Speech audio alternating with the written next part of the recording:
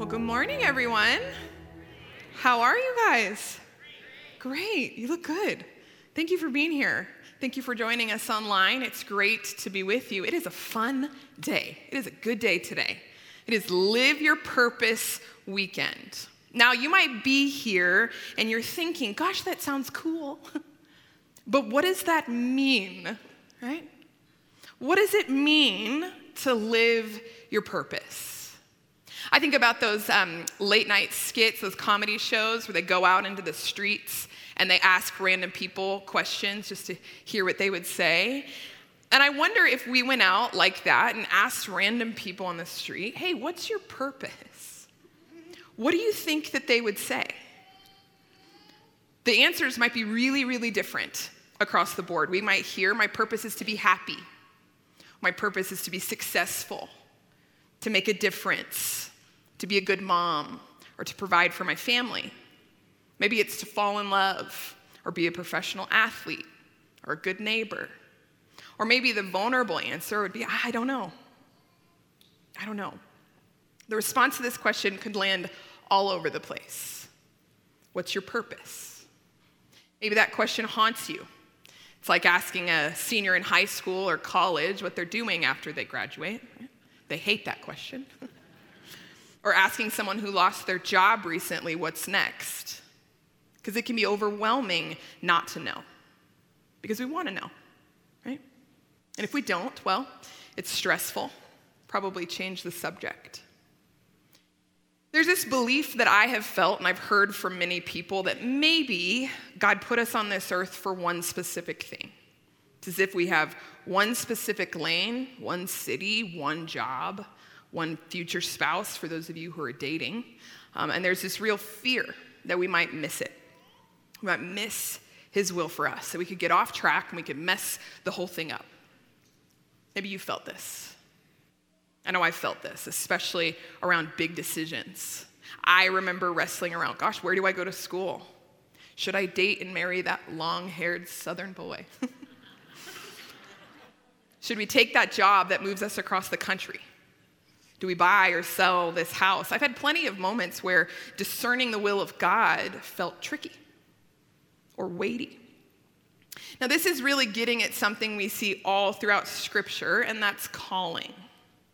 Maybe you've heard people describe the moment God called them, that he called them to missions, to ministry, to adopt, or something big and flashy.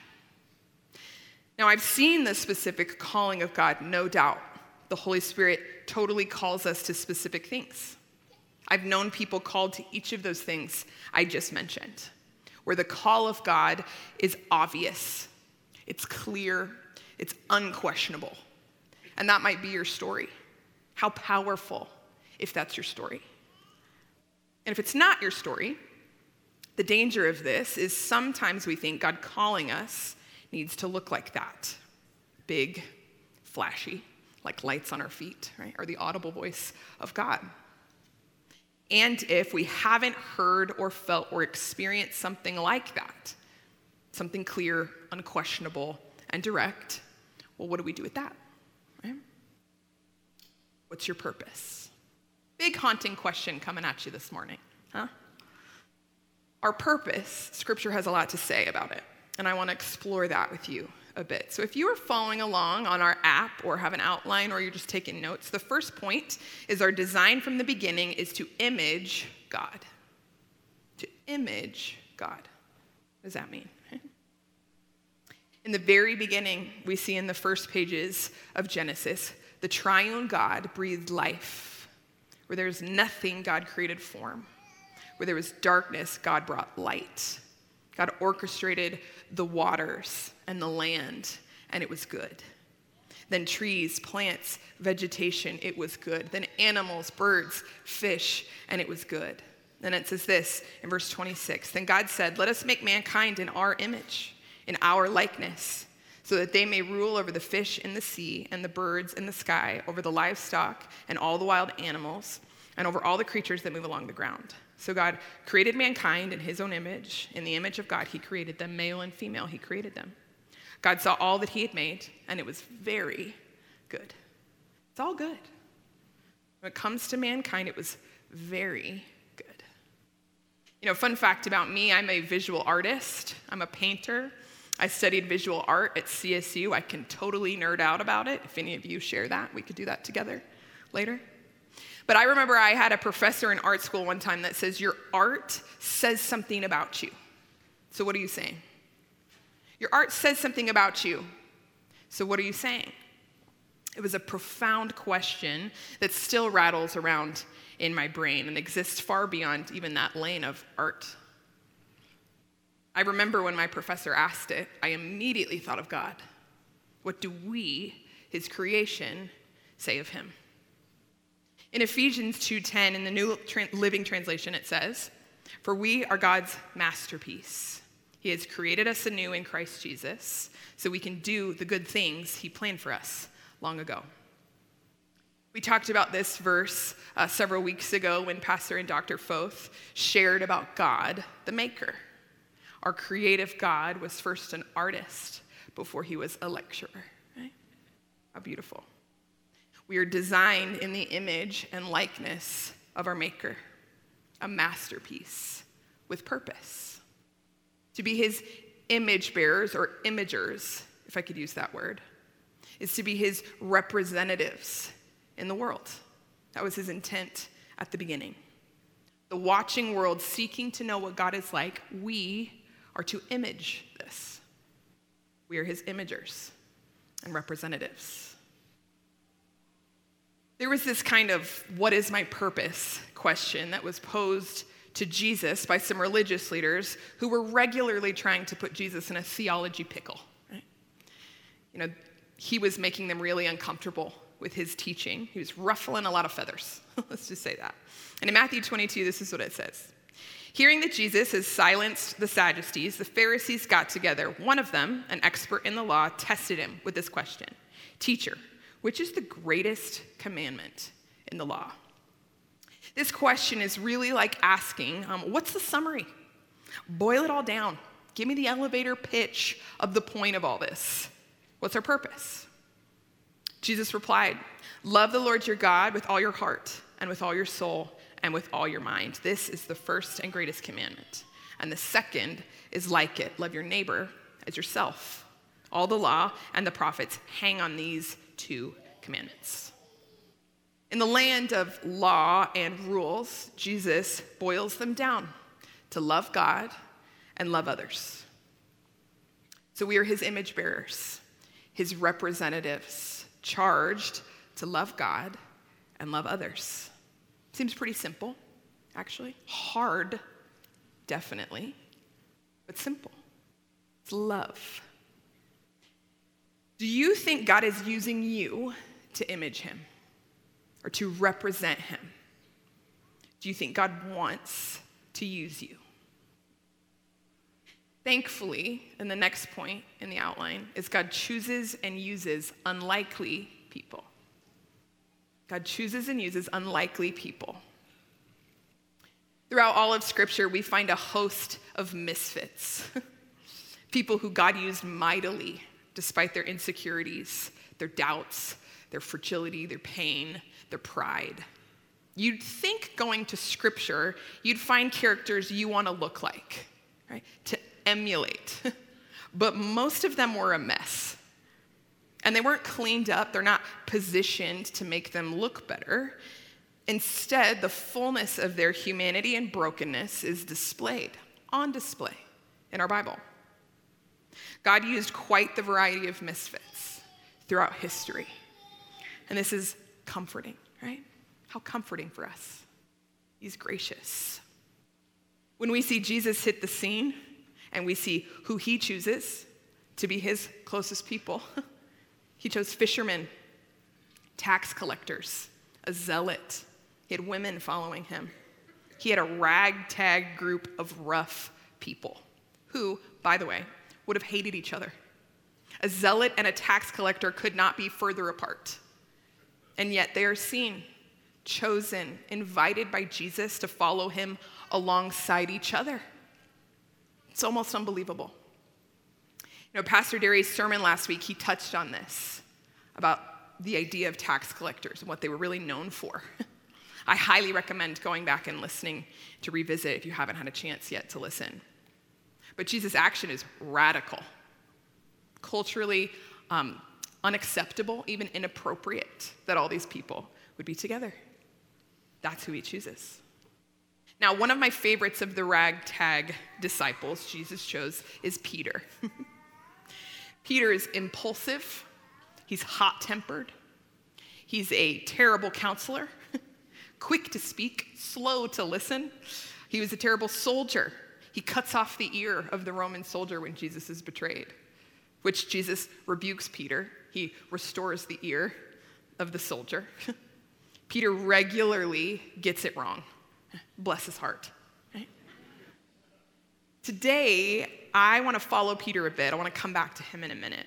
But here's what we know without a shadow of a doubt. God loves to use weak people. God loves to use weak people.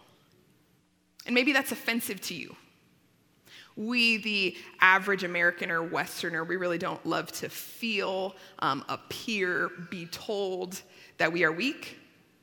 If anything, many of us lean hard into the fake it till you make it space, right? So then, when you offer yourself before God to be used, to serve, to live your purpose, you might hear a chorus of doubters, especially your own self-talk. Right? That you don't know enough. You don't believe enough. You're too old. You're too young. You haven't been faithful enough. You aren't good enough, or whatever enoughs you hear. God has a different perspective on your weakness. God has never been impressed with strength or self-sufficiency. In fact, he's drawn to people who are weak and admit it.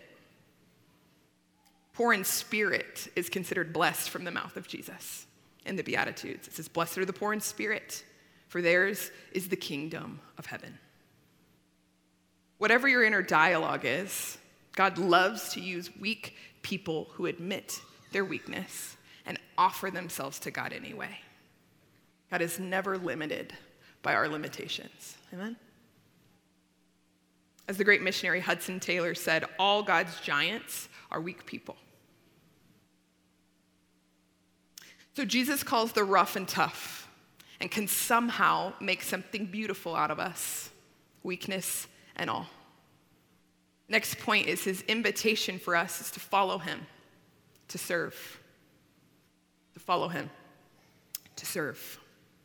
Looking back through the life of Jesus, we see over and over again his calling and invitation to the host of unlikely people was to follow him. That invitation to follow was a modeling life after him. It was an entire life apprenticeship. Disciples would follow every step of their rabbi, which we're still invited to do today. I want to look again at Jesus and his interaction with his closest friends and disciples near the end of his life on earth, giving a symbolic picture of servanthood in John chapter 13. He's having his Last Supper, the Passover meal. The meal had started, and this is where it takes off in verse 3. It says, Jesus knew that the Father had put all things under his power, that it had come from God and was returning to God. So he got up from the meal, took off his outer clothing, and he wrapped a towel around his waist. After that, he poured water into a basin and began to wash his disciples' feet, drying them with the towel that was wrapped around him. Jesus' action here was unprecedented. In this culture, foot washing was a servant's task. It was a necessary one, but it was always for the lowest ranking person to do. Foot washing was normally carried out by the servant, not by anyone participating in the meal, and certainly not by the one presiding over the meal, which in this case was Jesus.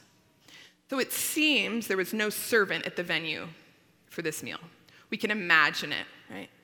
The moment of embarrassment as the disciples realize there's no one available to do the foot washing. Like, uh-oh, my bad. But none of them are prepared to do it. The shock of the disciples would have been palpable as they realized Jesus was preparing himself to do this lowly service. Still, none of them moved. They just sat there, probably in shocked silence as Jesus washed and dried one disciple's feet after the next, after the next. And then the silence is broken when they come to Peter. He came to Simon Peter, who said to him, "Lord, are you going to wash my feet?"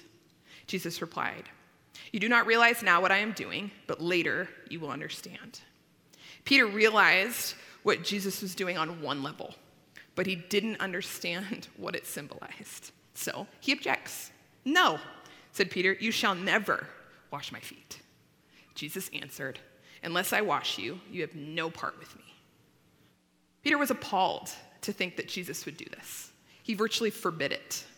And then when Jesus answered, "Unless I wash you, you have no part with me." Oof, that's a strong statement from Jesus. It makes no sense if all that's involved here is foot washing. The meaning is something deeper. "Then, Lord," Simon Peter replied, "not just my feet, but my hands and my head as well." Gotta love Peter, right? When he'd finished washing their feet, he put on his clothes and returned to his place. "Do you understand what I've done for you?" he asked them. "You call me teacher and Lord, and rightly so, for that is what I am. Now that I, your Lord and teacher, have washed your feet, you also should wash one another's feet. I have set you an example that you should do as I have done for you." It's never just about washing feet. The washing of the feet was the picture of servanthood. Jesus emptied himself. In verse 3, John says that Jesus knew whose he was. Jesus knew that the Father had put all things under his power and that he'd come from God and was returning to God. He knew whose he was. He knew where he was going. He had nothing to prove, nothing to earn, nothing to lose. And because of this, he served. He invites us to do the same, that we might know whose image we bear, whose we are. And out of that, we serve. In Philippians 2, it says, "In your relationships with one another, have the same mindset as Christ Jesus, who, being in very nature God, did not consider equality with God something to be used to his own advantage. Rather, he made himself nothing by taking the very nature of a servant." Multiple times throughout the Gospels, we see this measuring of greatness. Disciples wanted to be seated next to Jesus in glory. They wanted a ranking. They wanted significance. And Jesus flips the whole thing upside down. When the disciples want to know who's the greatest among them, it says they're arguing about it in front of Jesus. Bless them, right? Jesus then brings a little kid, a child, front and center and says, "Therefore, whoever takes the lowly position of this child is the greatest in the kingdom of heaven." And then again later, sitting down, Jesus called the 12 and said, "Anyone who wants to be first must be the very last, the servant of all." The only leadership recognized by Jesus is servant leadership. In our world of measuring greatness by followers or influence, appearance, money, or status, Jesus flips the whole thing on its head, and he invites us to measure greatness by servanthood and humility. So what does a servant look like? What does a servant look like? We aren't living in the days of foot washing today. It's not the common need of the people, like it was in the first century, but there are certainly other needs. So what does it look like to carry the heart of Jesus and his mantle of servanthood today? What comes to your mind when you think of serving? Maybe it's pulling your pregnant neighbor's weeds. Nobody likes pulling weeds, right? Or it's appreciating your kid's worn-out teacher. Stepping in to be a volunteer firefighter, maybe dropping sandbags for a flood. Listening to the homeless friend you pass every day on the way to the office. Or picking up trash on your favorite walkway. It might be inviting the international student or that international family to your house for dinner to hear about their culture and their customs, or taking meals to the family in crisis from your carpool. I grew up in Littleton. I started my relationship with Jesus in the 4th grade, but really started pursuing my faith intentionally in high school. I remember when I got my license, I started driving myself to church. looking for places to serve. I had attended a Tuesday night church in that season, and one week they shared that they needed people to be on their greeting and cleanup teams. So I was in. Here I am, I'm here. Let's go. I was the youngest person by at least 10 years. They all joked about it regularly. But I felt like I was a part of my church, handing out bulletins and then wearing the vacuum backpack to vacuum the auditorium after service. Then I worked at a Christian summer camp for kids in the summers of high school. I did dishes, I cooked meals, I set up meals, I tore down, all the things, every meal. It's not glamorous or luxurious by any stretch. I learned how to peel a potato and use a commercial dishwasher, right? But God met me so powerfully in those years, serving sacrificially and doing it alongside people who were living out their faith in a way that was so real. It was so attractive to me. I was always drawn to community like that. And then I got involved in middle school ministry. Started spending time with middle school kids. It was simple things, really. Ice cream, frappuccinos, walks at the park or at the mall. I had no idea what it meant to be a mentor. And I felt like I didn't know what I was doing because I didn't. And man, getting rejected by a middle school kid really humbles you like nothing else. It was scary. Felt way in over my head. But I got to watch God move in the life of some middle school and later high school kids. I got to watch them come to faith. I got to watch their lives be transformed, and it blew my mind. Changed my life. I've had so many moments where God has met me, where he has moved through me despite me, where he broke down the box that I kept him in. And serving has always been a catalyst for me. So what's your story? What comes to mind for you when you think of serving? It's love. Again, Jesus describes this for us. My command is this: love each other as I have loved you.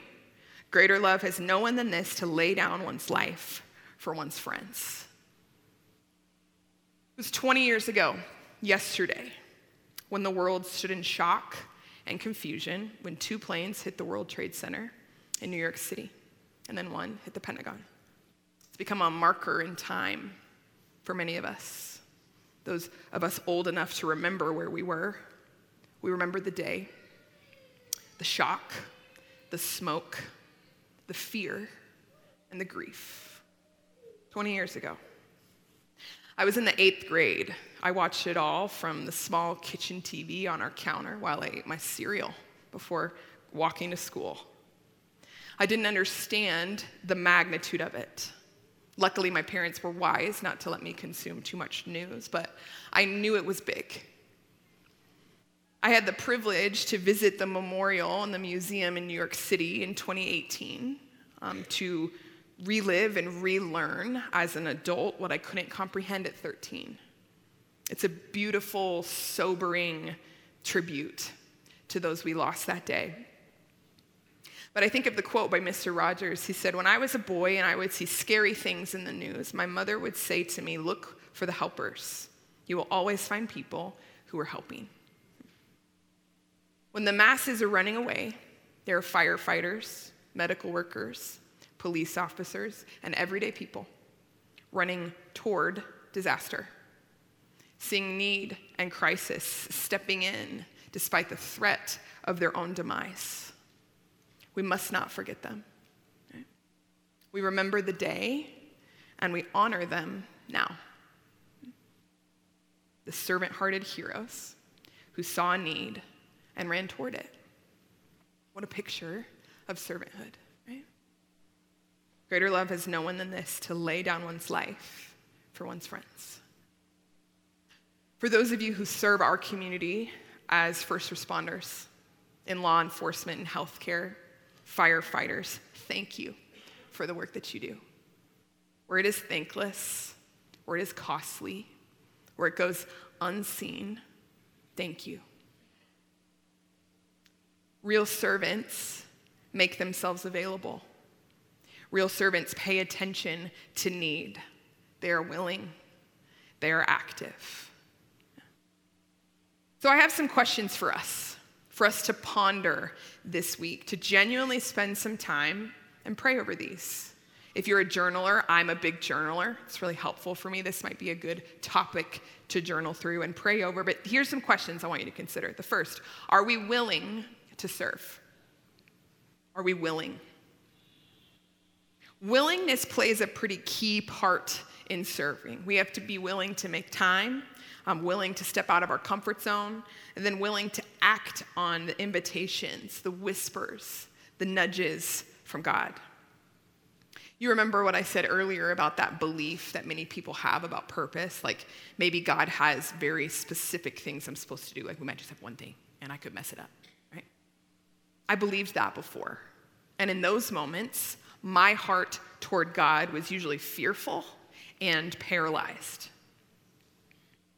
Pastor Jeff, when sharing about discerning the will of God, he says, often we view the will of God like a tightrope we could fall off of, when in actuality, it's a field to play in. I love that. If we view the invitations of God as a field to play in, we can jump around. We can try things. We can risk some stuff. We don't have to sit paralyzed, waiting for the perfect or best opportunities. We can move. We can say yes and start walking, right? Because God is looking for willing volunteers to say, here I am. Send me. I'll go. I'll do it. Okay? Are we willing? The second question is, what is my ministry right now? What's my ministry right now? And this question might freak you out, right? Ooh, ministry. That can feel like a big word, right? It's for religious people or professional clergy, maybe overseas missionaries. But in the Bible, the word for servant and minister are synonymous, as are service and ministry. Actually, biblically, the role of pastors is to equip the believers for the work of ministry. That's those of you who are following the practices and way of Jesus. So the belief that ministry is only done by the church staff, by the paid Christians, right? It's not biblical. It's not. So what does your serving or ministry look like right now? Some of you could believe the lie that if it doesn't happen in the church walls, have the church name, or be endorsed as serving by the church, then it doesn't count. You might feel like sinking into your chair because you haven't served or you haven't gotten involved the ways you wanted to for various reasons. But I need you to hear our heart for you. The ways you serve, your ministry does not have to be in these walls to count. Maybe your ministry right now, it's clear. You're caring for your elderly parents. You're fostering a couple kiddos. You're neighboring really intentionally. Maybe you're using your time to invest in or open doors for that young leader in your business who wants to be like you someday. Maybe you're starting a Bible study with your classmates, or you're homeschooling your kids, or you're tutoring, or you're coaching, or you're grandparenting really intentionally. I need you to hear that your church affirms that work as ministry. Okay? It does not need to be in these walls to count. Maybe you're in a season when you thought you knew what your purpose was, and it's a time of dreaming. It's a time of doing something different. Maybe that's you. Maybe you don't have a place actually right now. Maybe you feel a stirring of the Holy Spirit, or you're feeling something, right? A nudge to raise your hand, to step into something more intentionally. In that case, we do have opportunities for you to consider, like a wide, wide lane to run in, to find a place to serve in this season. You know, Pastor Brent mentioned this, but we have volunteers called ministry guides. Their whole goal is just to connect with you, learn your story, hear what you're passionate about, what gifts you have, and then connect you to ministry you might not even know exists right now. Maybe that is your next step. But God doesn't need us. He chooses to use us, to partner with us in the work of his kingdom. He allows us to watch his tangible movement in our world, in the lives of people he calls back to himself. He is faithful to work in you and through you. And serving will be your best gift. Seeing God's tangible presence and power in our world, in our lives, it's the best. We're a part of something so much bigger than just us. So, your purpose, to represent him, to love, to serve. God loves to use weak people, you and me. He's not limited by our limitations. Yeah. Let's pray together. Father, we are grateful that you come to us, that you loved us first, that you delight in us, that we are called beloved of you. Thank you for your grace. We are moved by it. And even now we just say, here I am. Here I am. God, I ask right now that we would have ears to hear and eyes to see what you might be saying, what you might be inviting us into. We open our hands and our heart for that. Would you give us a vision that we can't possibly have without you? God, I pray you would silence the enemy, especially the ones of the self-talk in our own minds. God, would you give us courage to step out or step in? God, we are fragile. We are fearful. We don't know enough. We don't have enough faith or wisdom, but you do. So we look to you. God, I pray for each of us in this room that you would reveal what is the field we could play in. I pray for that, God, for the field to play in. God, and we pray we would see your tangible movement in our world, in our nation, in our community, in our neighborhoods, in our families. God, we want to see your movement in the land of the living. And so we ask for that, God. Would you use us? Here we are. Thank you that you are good and that you use weak people like us. We love you. It's in your name I pray. Amen. Amen.